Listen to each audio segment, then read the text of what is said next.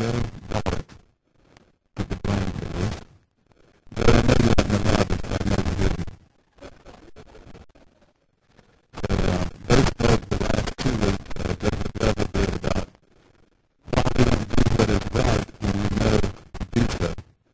That message was given the trend, but the good part about it, Joe left us home for a long time, but I think we're going to brought us to the point where Jesus is our ultimate victory, and that grace comes from Him and Him alone. Then Joe came last week with a message called Failure to Give Full Disclosure. That message is about the harmful effects of the message of easy Christianity, which the Western church has bit full effect in the last while. So, as a result of that, my message today is titled Looking to God in Him Alone. And so the songs that the worship team did this morning just fit, absolutely fit with what I'm going to be talking about today. So anyway, with that in mind, this message is actually kind of like a series of smaller messages. There's probably 3 to 4 mini sermons within this one message. The first one, the first sermon or the first section is, I'm titling it Spiritual Warfare. Okay? You don't hear me talk a lot about the devil, about Satan, about spiritual warfare. I've been around people in my adult Christian life who do talk about that a lot. But it's just not, it's been something that for me, I like to put my focus on God. But I know that there is a devil, that there is an enemy of my soul and of yours. And so today, this section, I want to talk about this again because it's not something that Stephen or I mention very often here, but we need to not be ignorant of the enemy's devices. Okay? So, first of all, let me say that the devil is not God's equal opposite. Did you get that? The devil is not God's equal opposite. And sometimes I think, yes, we know that, but in our unconscious mind, we correlate the devil as being equal to God oppositely. But that's not the case, and we need to make sure that we don't have it that way in our subconscious mind. Okay? All right. He is a fallen angel that God kicked out of heaven. Okay? That's who he is. He's a fallen angel that God kicked out of heaven. And it's his job. He has, for my sermon, I'm giving him a 3-part job description. And it comes from John 10:10. That is to steal, to kill, and to destroy. Okay? That's what his job is here on the earth. So, with that in mind, we, as Christians, need to be aware that that's what he's about. Okay? And we need to be careful that we don't disregard it, but we also don't need to be in fear of it either. Okay? All right. You need to be aware that there is an enemy of your soul and of your life, and that it is his job to wreak havoc in your life, in your family, in this church, and in anything that your life is touched by. Don't think of that as strange, because that is his job, and he's doing his job. All right?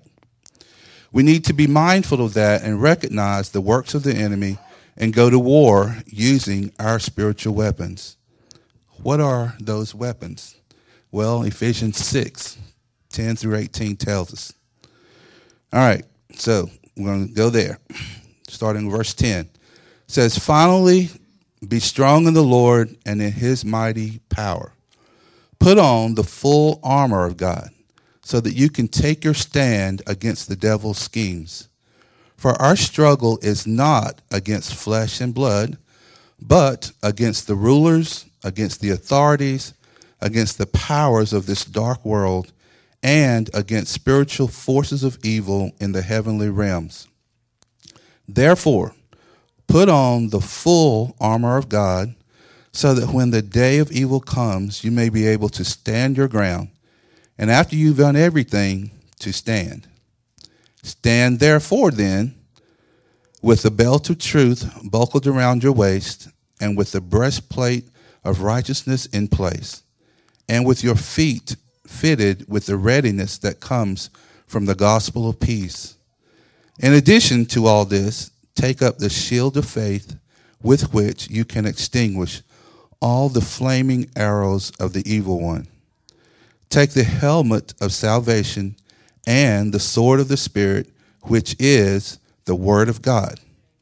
And pray in the Spirit on all occasions with all kinds of prayers and requests. With this in mind, be alert and always keep on praying for all the Lord's people.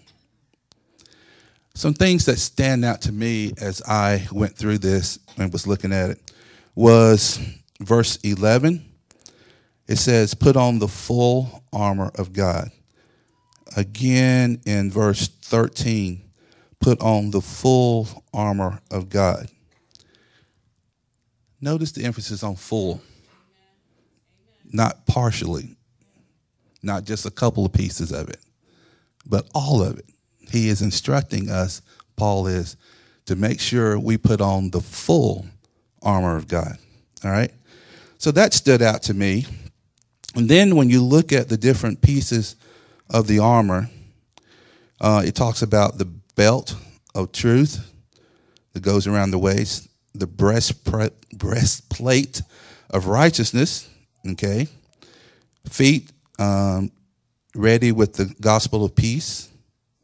If you notice, and it's going to actually say so when you get to the last one, but all of these are really the word of God. Every one of them is the word of God, because that's where we fight from. That's God's instruction to us. All right. In addition to this, take up the shield of faith, with which you extinguish all the flaming arrows of the evil one. Take the helmet of salvation, the sword of the Spirit, which is the word of God. Pray in the Spirit, okay? Not just praying from our natural intellect, but getting in the flow of what the Holy Spirit is doing. Remember, Holy Spirit is the third part of God, okay? They're all one, but there's three parts, okay?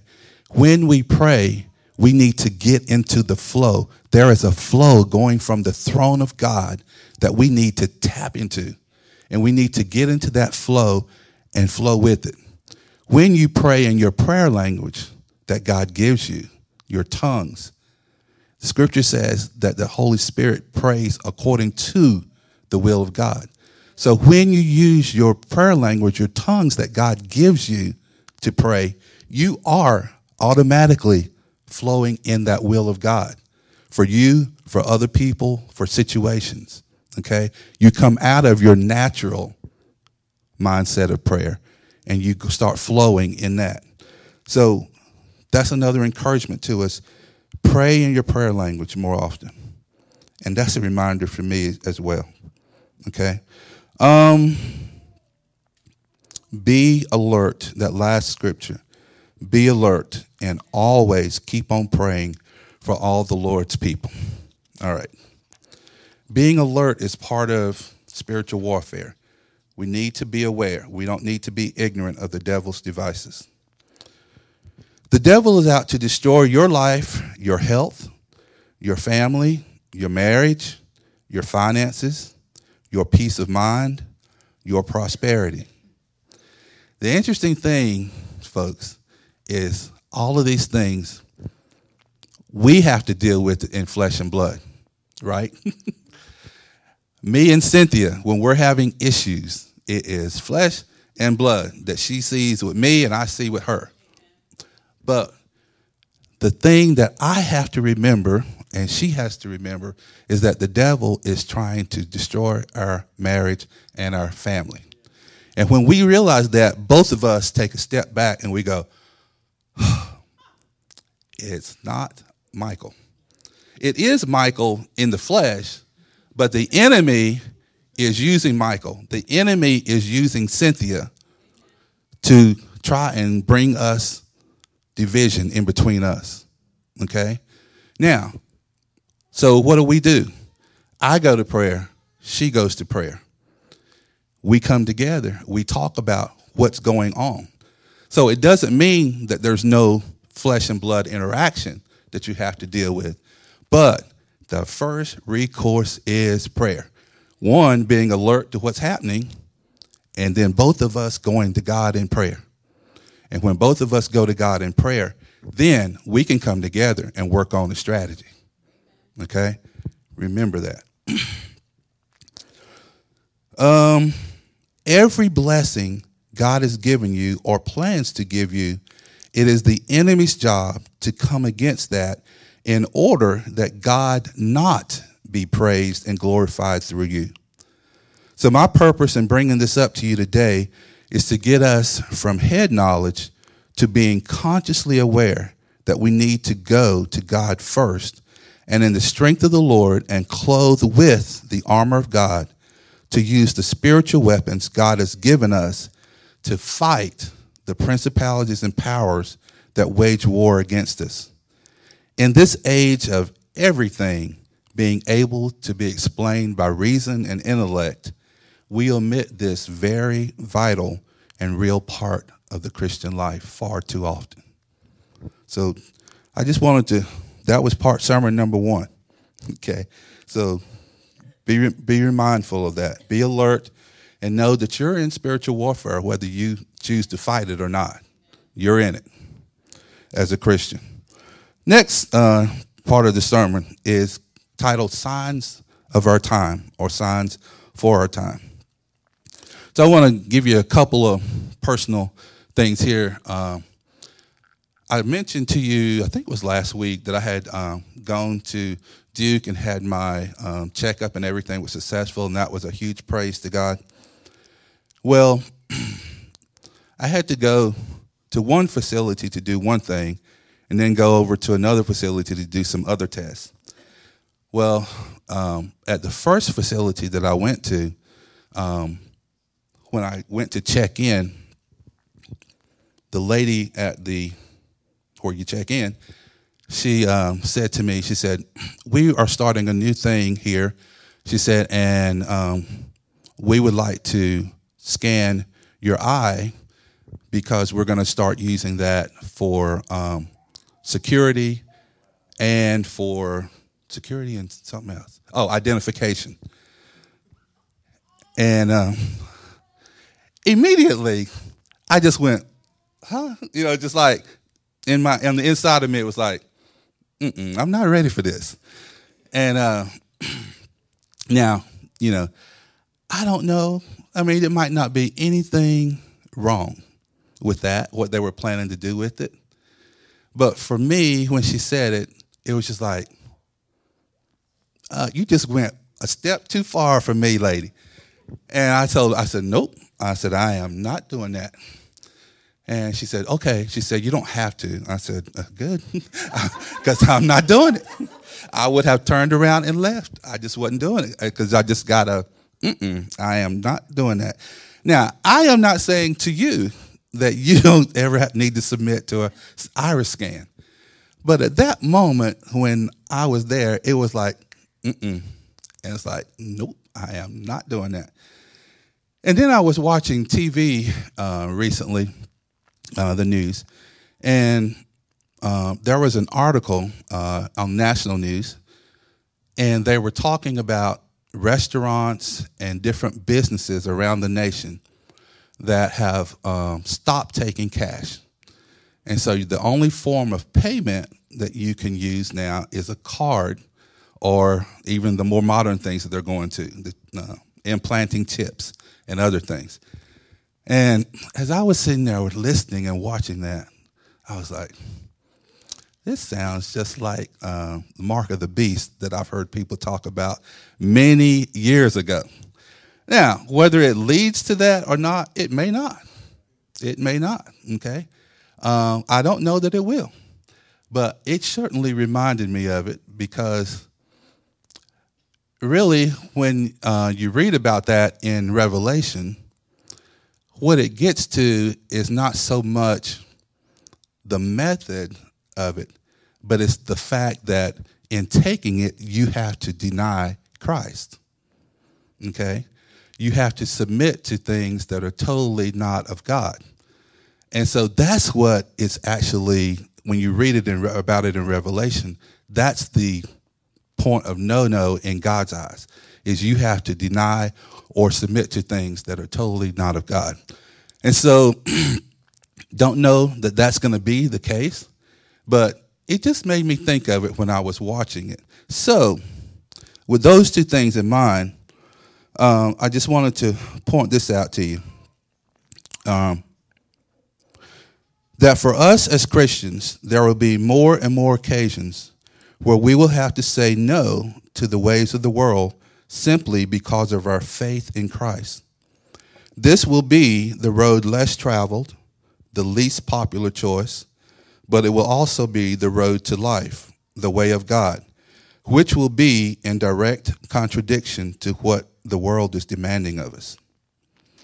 And if you will, those who've got your Bibles or phones or whatever you're using, the next scripture is Matthew chapter 7, verses 13 through 23. It reads as follows. Enter through the narrow gate, for wide is the gate and broad is the road that leads to destruction, and many enter through it. But small is the gate and narrow the road that leads to life, and only a few find it. Watch out for false prophets. They come to you in sheep's clothing, but inwardly they are ferocious wolves. By their fruit you will recognize them. Do people pick grapes from thorn bushes or figs from thistles? Likewise, every good tree bears good fruit, but a bad tree bears bad fruit. A good tree cannot bear bad fruit, and a bad tree cannot bear good fruit. Every tree that does not bear good fruit is cut down and thrown into the fire. Thus, by their fruit, you will recognize them.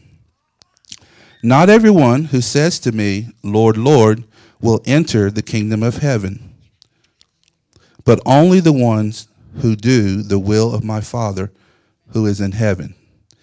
Many will say to me on that day, Lord, Lord, did we not prophesy in your name, and in your name drive out demons, and in your name perform many miracles? Then I will tell them plainly, I never knew you. Away from me, you evildoers. All right? So I just want to kind of break this down for a little bit. I would like for you to quickly get with 2, 3, 4 of the people. And I want you to talk about verses 13 through 14. Enter through the narrow gate, for wide is the gate and broad is the road that leads to destruction, and many enter through it. But small is the gate and narrow the road that leads to life, and only a few find it. Talk about, I can tell you right now, this has nothing to do with the size, the geographic size of a gate, okay? Talk about why the Lord says his gate is narrow, okay, because he's the way of life, and the other gate is wide. And how does that impact us as Christians? I'm going to give you about 5 minutes, so go ahead.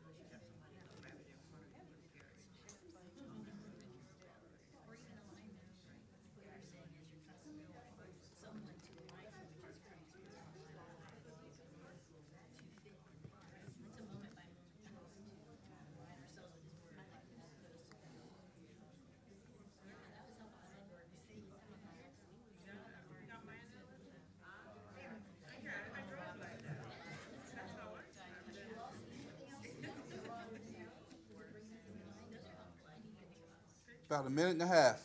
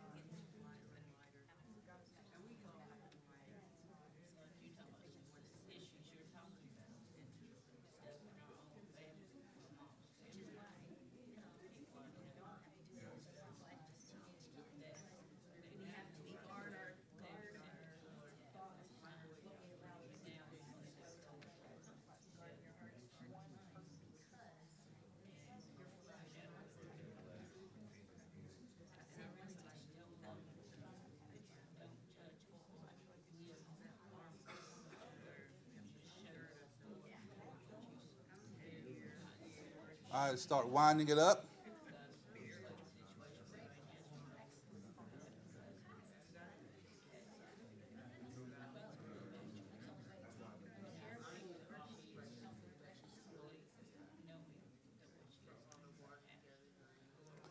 All right. I know I didn't let you finish, but that's kind of the way it rolls. So I'm not going to go around to each group because that would take too long. But right here, this group, would one of you just kind of give a brief summary of it? Might not have to highlight everything, but just what stood out. People want the path. Stand up so they can hear you back there. People want the path to be wider than it is, and I think Jesus is the way and the truth of life. No one goes to the Father except through Him. But people want for there to be other ways that lead to God, and they look for other ways. Jim was talking about with a lot of younger people these days, they talk about knowing God and believing in God, but they're really just walking their own path. And so to me, that creates a lot of room for width in the path when you don't ever actually have to submit to anything or change your life in any way except to say that, oh, yes, I believe in God. And in this culture, a lot, we're looking for a universalist approach where, every method leads to the same God, and nothing is actually required of you in that sense either, except to do what you want. Okay, thank you. Y'all's group, one of you.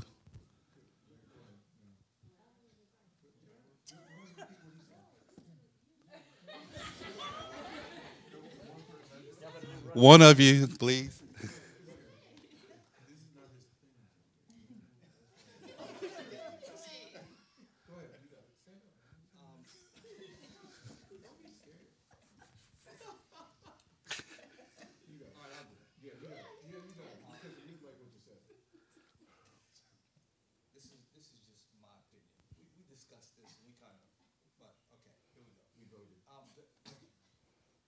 When Jesus arrived on the scene, one of the first things Jesus said was, repent, for the kingdom of heaven is at hand.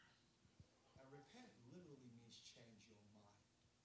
The narrow gate happens when you change your mind. The wide gate is everyone just believing that this is all about religion. And this has nothing to do with religion. It's all about being spiritual. And that was the mindset that Jesus wanted to establish. I cannot get the kingdom of heaven reestablished here on earth until I change your mindset. Because until that happens, you'll still believe that everything you're doing is right, and you'll really think that you'll get in off your works when that's not what it's about. I don't care how right you are until you change your mind, and the narrow gate is when you change your mind. Because everybody believes a certain way, and that's the wide gate. You'll follow what everyone's doing. You'll follow the trend. And in the middle of all of that, Jesus shows up and says, there's a new kingdom that's about to take place. I know what you've been seeing. I know what you've been hearing in the temples and the synagogues, but there's a new world order, and this is it. All right. Okay. Good thoughts there. I would love to hear everybody else, but anyway, You guys probably don't want to be here as long as that would take and for me to finish. So, but that was good. I like that. Okay. So moving down to the end of that passage that I gave you, it said, verse 23, I never knew you, referring to the evildoers. It's interesting because those are the people who were prophesying in his name, driving out demons, and performing many miracles. And he calls them the evildoers. Okay? All right. Now, I looked up what the word means, new, that's right here. I wanted to get the context of that word. And so it is Ginosko. And it means to experientially know. And it's the same word, teenagers, close your ears. It's the same word used for sexual intimacy, okay, to know someone in that way, okay? And so the Lord is saying, basically, I'm putting it in my own words. We have to be really careful. It's kind of like it's not the same, but it's similar to this being spiritually alert. We need to be careful that we don't allow ourselves to deceive ourselves. I'm mentoring 3 young men at this time, and all 3 are in their early 20s. And one of the things that I'm telling them is because of where they are in life. One of them especially, he's funny, but he's real and he's funny. He lets me know his struggles that he's dealing with. And he'll say, well, do I have to do this? And I'm like, I'm not telling you what to do and what not to do. It's kind of like what Joseph was talking about 2 Sundays ago. But the thing I will tell you is you need to be upfront and honest with God about what's going on with you. Don't allow yourself to deceive yourself, okay? Always be going to God and pour yourself out at his feet and before the throne and ask him to reveal what needs to be revealed about you to yourself, okay?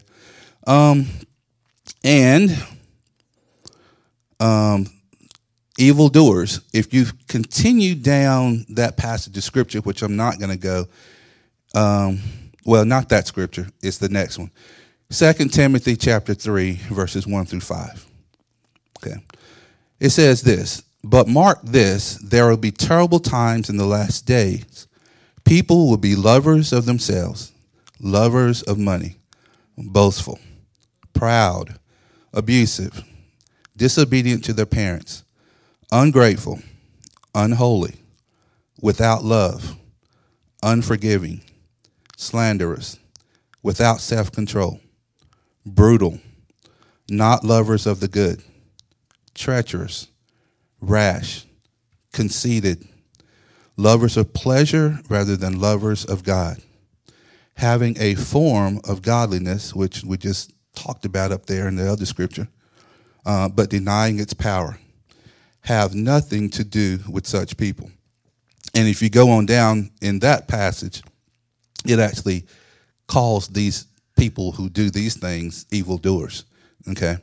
So, you know, in one sense, you could look at this and you could say, well, this has been going on from the beginning of time. And yes, it has. Okay? The thing for me is it seems to be building, coming to a crescendo. And it just seems like you can see it so prevalent everywhere you look in the world today. So just keep that in mind and be aware of that.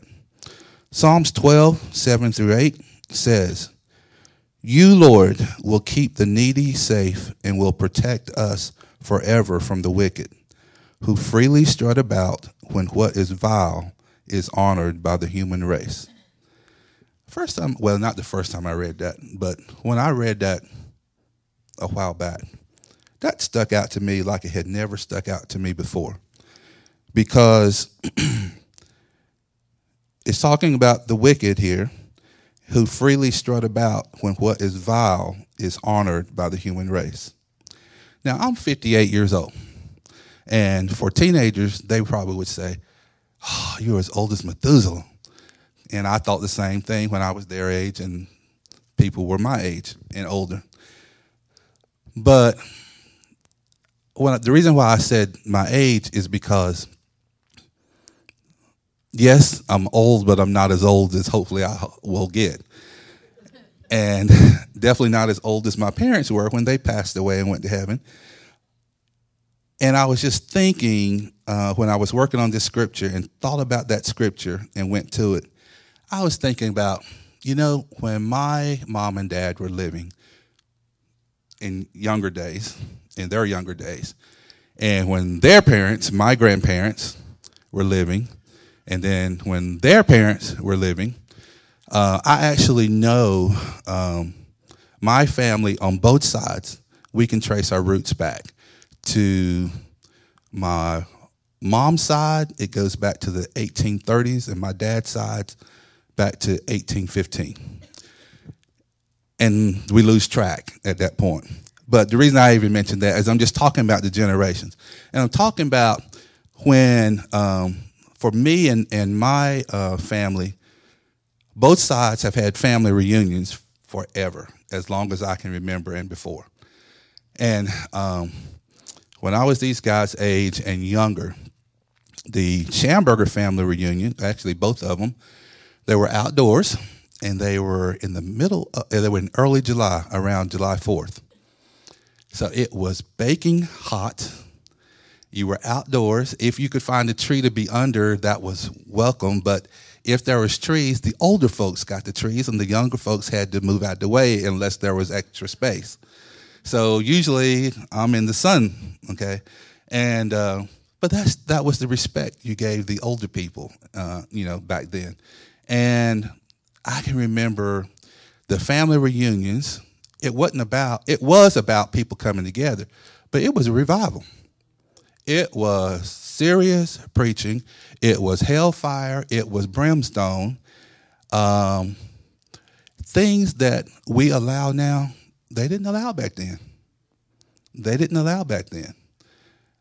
I was thinking about, for me, my generation, when I was probably, let's just say, up until the time I got about 12.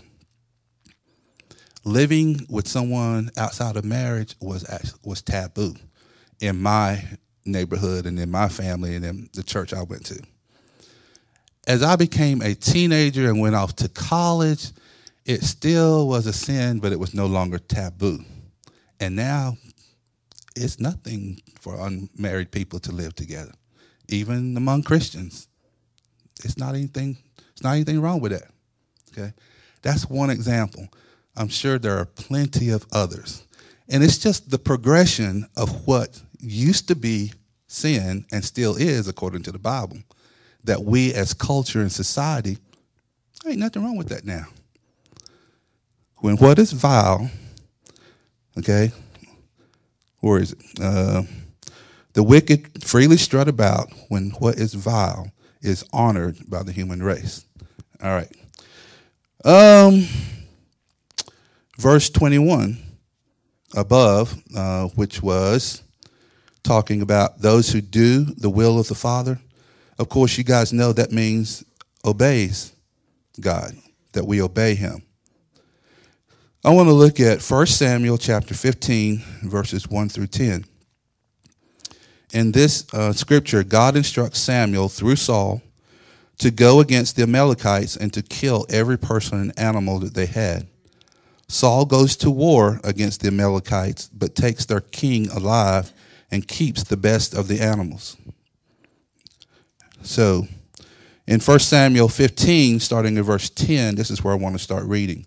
It says, "Then the word of the Lord came to Samuel. I regret that I have made Saul king because he has turned away from me and has not carried out my instructions." Samuel was angry, and he cried out to the Lord all that night. Early in the morning, Samuel got up and went to meet Saul, but he was told, Saul has gone to Carmel.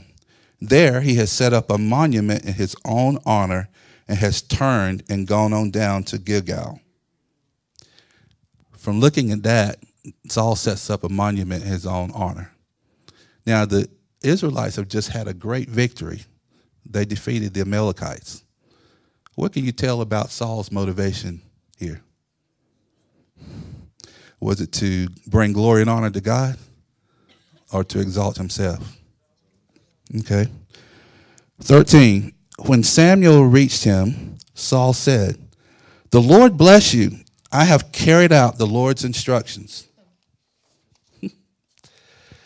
But Samuel said, "What then is this bleating of sheep in my ears? What is this lowing of cattle that I hear?" Saul answered, "The soldiers brought them." I'm going to stop right there. That sounds like Adam and Eve. Remember when they ate of the tree that the Lord told them not to? And then God confronted them about it. And Adam said, "The woman that you gave me." And then the woman says, "The serpent." Okay? Deflecting again, not taking responsibility. All right, so Saul answered, verse 15, "The soldiers brought them from the Amalekites. They spared the best of the sheep and cattle to sacrifice to the Lord your God, but we totally destroyed the rest." Oh, boy. Okay. Again, we have to be careful that we don't allow ourselves to deceive ourselves. God gave specific instructions.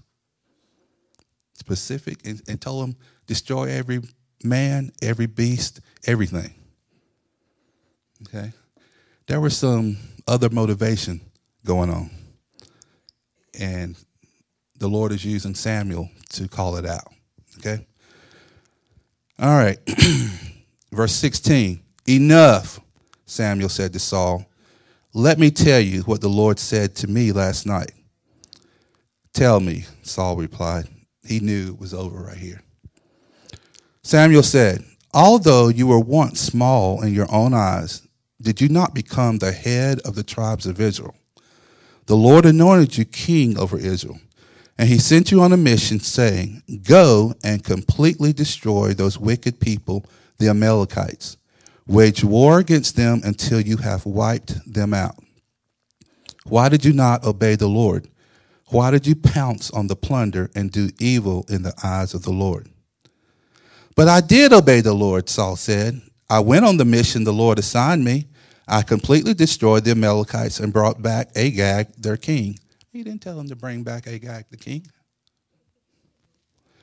"The soldiers took sheep and cattle from the plunder, and the soldiers are under his command. The best of what was devoted to God in order to sacrifice them to the Lord your God at Gilgal." So now he's pointing, okay, the Lord your God. Okay? It's not, apparently it wasn't Saul's God. Okay? It was only Samuel's. God was only Samuel's God. Okay? Got to be very careful that we don't deceive ourselves. But Samuel replied, verse 22, "Does the Lord delight in burnt offerings and sacrifices as much as in obeying the Lord?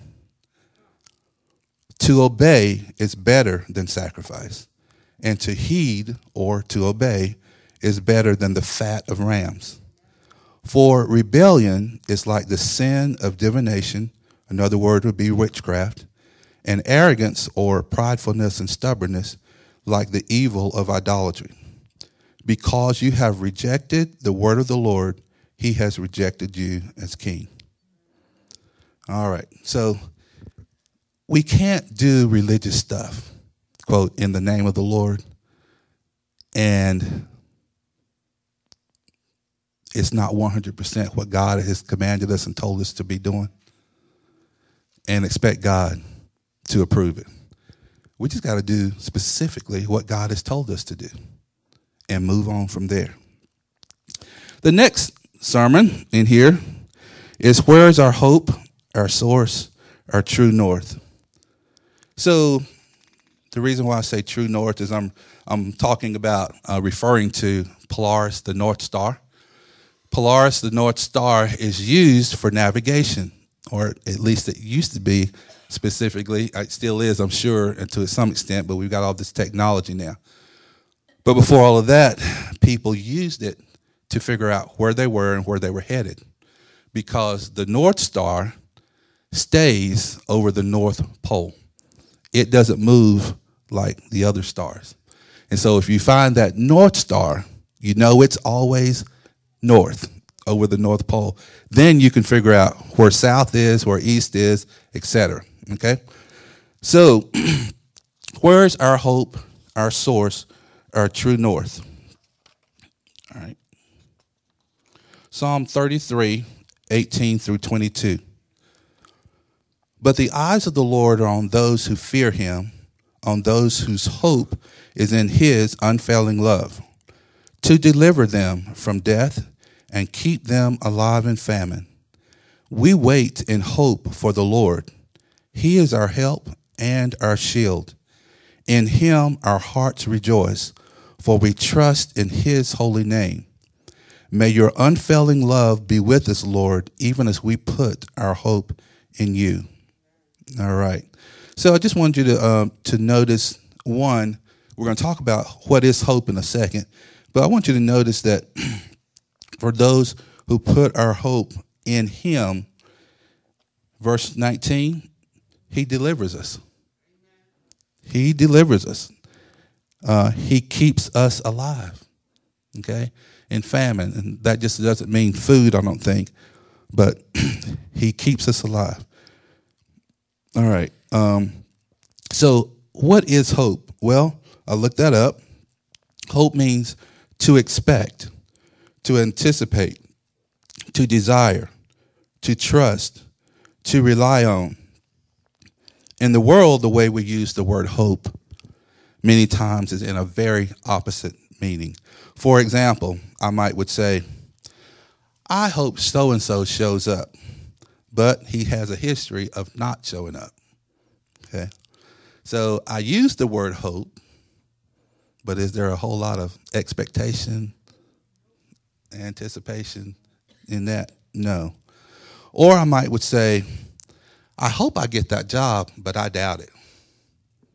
Okay? Many times in the world, that's the way the word hope is used. But I really would like for us and for God to cause his people to start using it in the way God intended to be used. All right. So when we're looking at where our hope is placed, we need to not just automatically answer that by saying that our hope is in the Lord. But we need to take a good look at our heart and at our actions and see exactly where our hope is placed. We may find that with a thorough examination that our hope is in other places, things, and people. Last sermon. Who is our source? Where are we looking? And who are we looking to for answers, for help, and for victory? We're going to use Zechariah 4:6, which says, not by might nor by power, but by my spirit, says the Lord Almighty. And Psalms 33, verses 16 through 19. No king is saved by the size of his army. No warrior escapes by his great strength. A horse is a vain hope for deliverance. Despite all its great strength, it cannot save. But the eyes of the Lord are on those who fear him, on those whose hope is in his unfailing love, to deliver them from death and keep them alive in famine. All right. So these next, we're winding up, but these next scriptures are just so, I don't know a word to give it to you. So we'll just go through it and you can figure it out. Judges 7. All right. So this is about Gideon and Gideon's army. And for those of you, Gideon was not, he didn't have great self-esteem. Okay. He was not one of the great and mighty men in his own eyes, that type of thing. And so, but the Lord chose him to lead the people and to go up and fight a battle. All right. And once Gideon finally got to the place where he was willing to be used of the Lord for that, this is where this is picking up. So Judges chapter 7, we're going to read verses 1 through 3. It says, early in the morning, Jerubbaal, that is Gideon, and all his men camped at the spring of Harod. The camp of Midian was north of them in the valley near the hill of Morah. The Lord said to Gideon, you have too many men. I cannot deliver Midian into their hands, or Israel would boast against me. My own strength has saved me. Now, announce to the army, anyone who trembles with fear may turn back and leave Mount Gilead. So 22,000 men left, while 10,000 remained. Okay? This is totally contrary to what the world would tell us to do, right? Even today. It's all about how great we can be militarily, okay? So the Lord is saying to the leader of the army, you got too many men to go up into this battle, okay? Number one, he chose Gideon to lead them. Next, they got too many men to get the victory. The Lord wants them to whittle it down. And the reason why he wants them to whittle it down is because if they go in with this large army and get the victory, the Lord knows that Israel will say, we won because we were the best. We had the most men. We had the best weapons, et cetera, et cetera, et cetera. Okay? That's what we're supposed to have, right? That's what we're supposed to have. But no, that's not the Lord's way. Okay? He said, we got to whittle them down. And then we're not going to read the rest of it, but if you go on to read it, you guys probably know the story. He has them whittle it down again. And he ends up with 300. Wow, 300. But then he gives them specific instructions to do to win the battle. And he does. He follows the instructions that God gives them. And they win the battle. Okay? Obedience to what specifically the Lord told them to do. We saw the same thing in the previous scriptures. Saul wasn't specifically obedient to what the Lord told him to do. He did most of what God told him to do. But then the other part, he did what he wanted to do. Okay?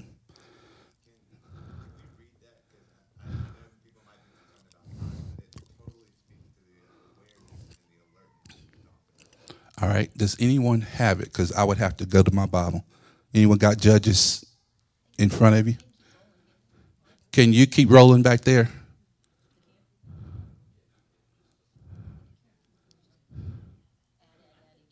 Okay. All right. But the Lord said to Gideon, there are still too many men. Take them down to the water, and I will sift them for you there. If I say, this one shall go with you, he shall go. But if I say, this one shall not go with you, he shall not go. So Gideon took the men down to the water. There the Lord told him, separate those who lap with their tongues like a dog from those who kneel down to drink. 300 men lapped with their hands to their mouths. All the rest got down on their knees to drink. The Lord said to Gideon, with the 300 men that lapped, I will save you and give the Midianites into your hands. Let all the other men go, each to his own place. So Gideon sent the rest of the Israelites to their tents, but kept the 300, who took over the provisions and trumpets of the others. Now the camp of Midian lay below him in the valley.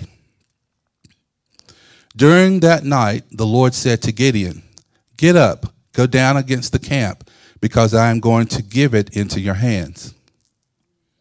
If you are afraid to attack, go down to the camp with your servant Purah and listen to what they are saying. Afterward, you will be encouraged to attack the camp.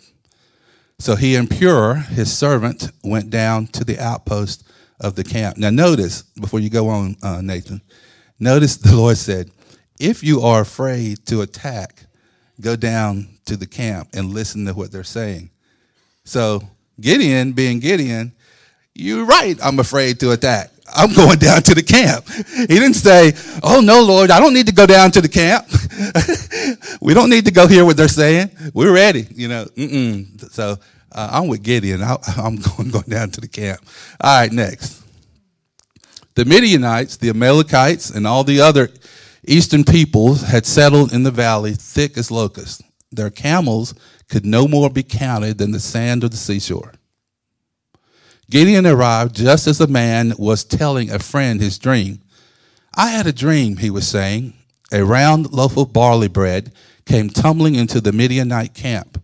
It struck the tent with such force that the tent overturned and collapsed.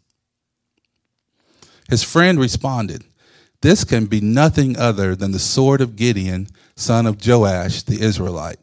God has given the Midianites and the whole camp into his hands.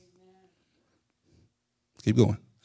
When Gideon heard the dream and its interpretation, he worshiped God. He returned to the camp of Israel and called out, get up! The Lord has given the Midianite camp into your hands. Dividing the 300 men into 3 companies, he placed trumpets and empty jars into the hands of all of them with torches inside. Watch me, he told them. Follow my lead. When I get to the edge of the camp, do exactly as I do. When I and all who are with me blow our trumpets, then from all around the camp, blow yours and shout for the Lord and for Gideon. Gideon and the 100 men with him reached the edge of the camp at the beginning of the middle watch, just after they had changed the guard. They blew their trumpets and broke the jars that were in their hands. Notice no swords and military weapons here. All right. The 3 companies blew the trumpets and smashed the jars, grasping the torches in their left hands and holding in their right hands the trumpets that were to blow. They shouted, a sword for the Lord and for Gideon. While each man held his position around the camp, all the Midianites ran, crying out as they fled. When the 300 trumpets sounded, the Lord caused the men throughout the camp to turn on each other with their swords. The army fled to Bethshittah towards Zerah, as far as the border of Abel Maholah near Tabath. Did you skip one? Go back a minute. Can you go back? Nope, you didn't. Okay. Israelites from Naphtali, Asher, and all Manasseh were called out, and they pursued the Midianites. We can stop there. Okay. So is that what you wanted?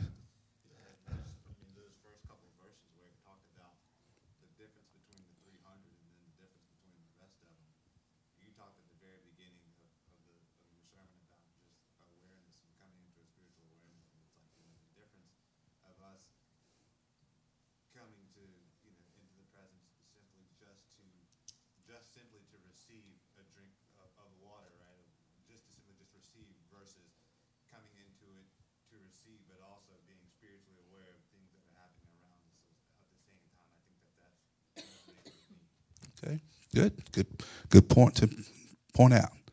All right, very quickly, even the story of Jesus, and I talked about this leading up to Christmas when I spoke, the story of Jesus coming, Jesus being second part of God, okay, but he comes to the earth to be the King of all kings and the Lord of all lords.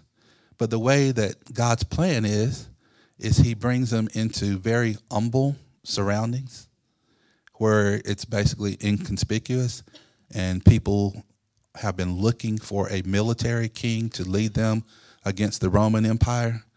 And God's Savior, salvation, God's Messiah comes in a total way that they don't expect, because they're looking for one way and he comes another way.